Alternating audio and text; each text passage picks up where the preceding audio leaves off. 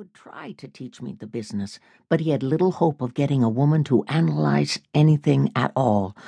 All day long I had to crunch numbers, describe them in a page or two, and fill out an accompanying form. My crunching and writing weren't great, but it was the forms that really got me. I was too sloppy with the details and had to redo them time after time. At first, I was not allowed to see any clients. That was the privilege of the senior executives and the branch manager.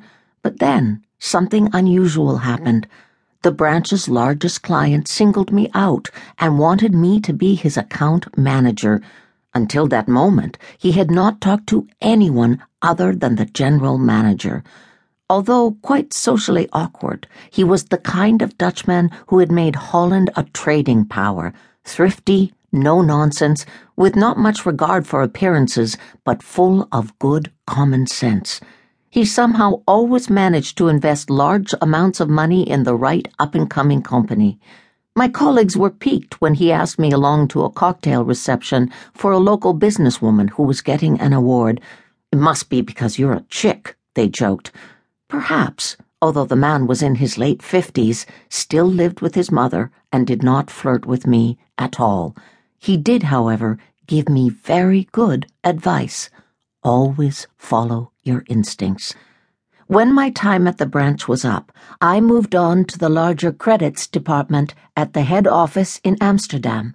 I was put on the construction industry desk.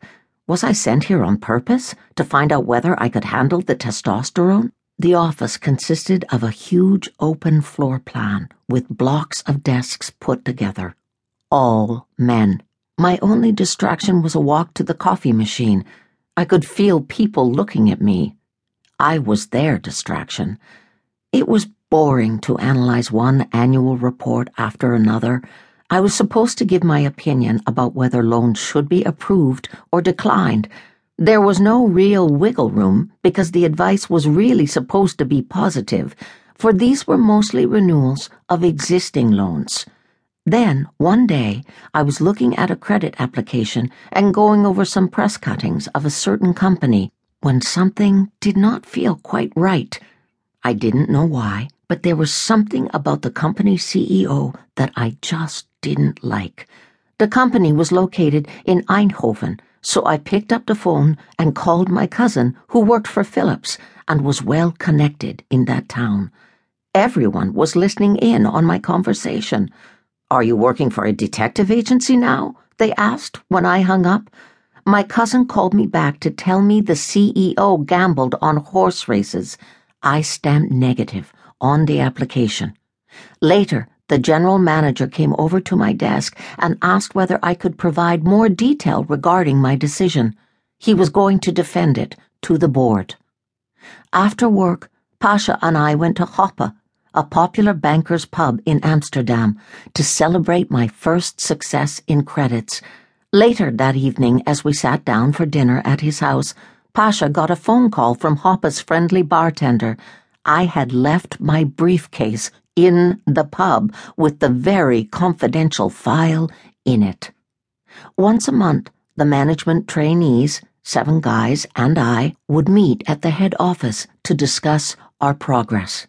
Afterward, John, who managed the trainees, would take us for a drink at Hoppe.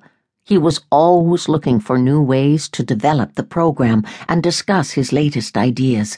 We were his guinea pigs, if not his laboratory rats.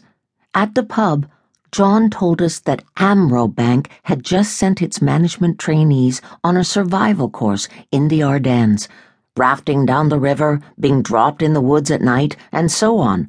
"Do you think we should send you guys?" John asked. The boys immediately loved the idea.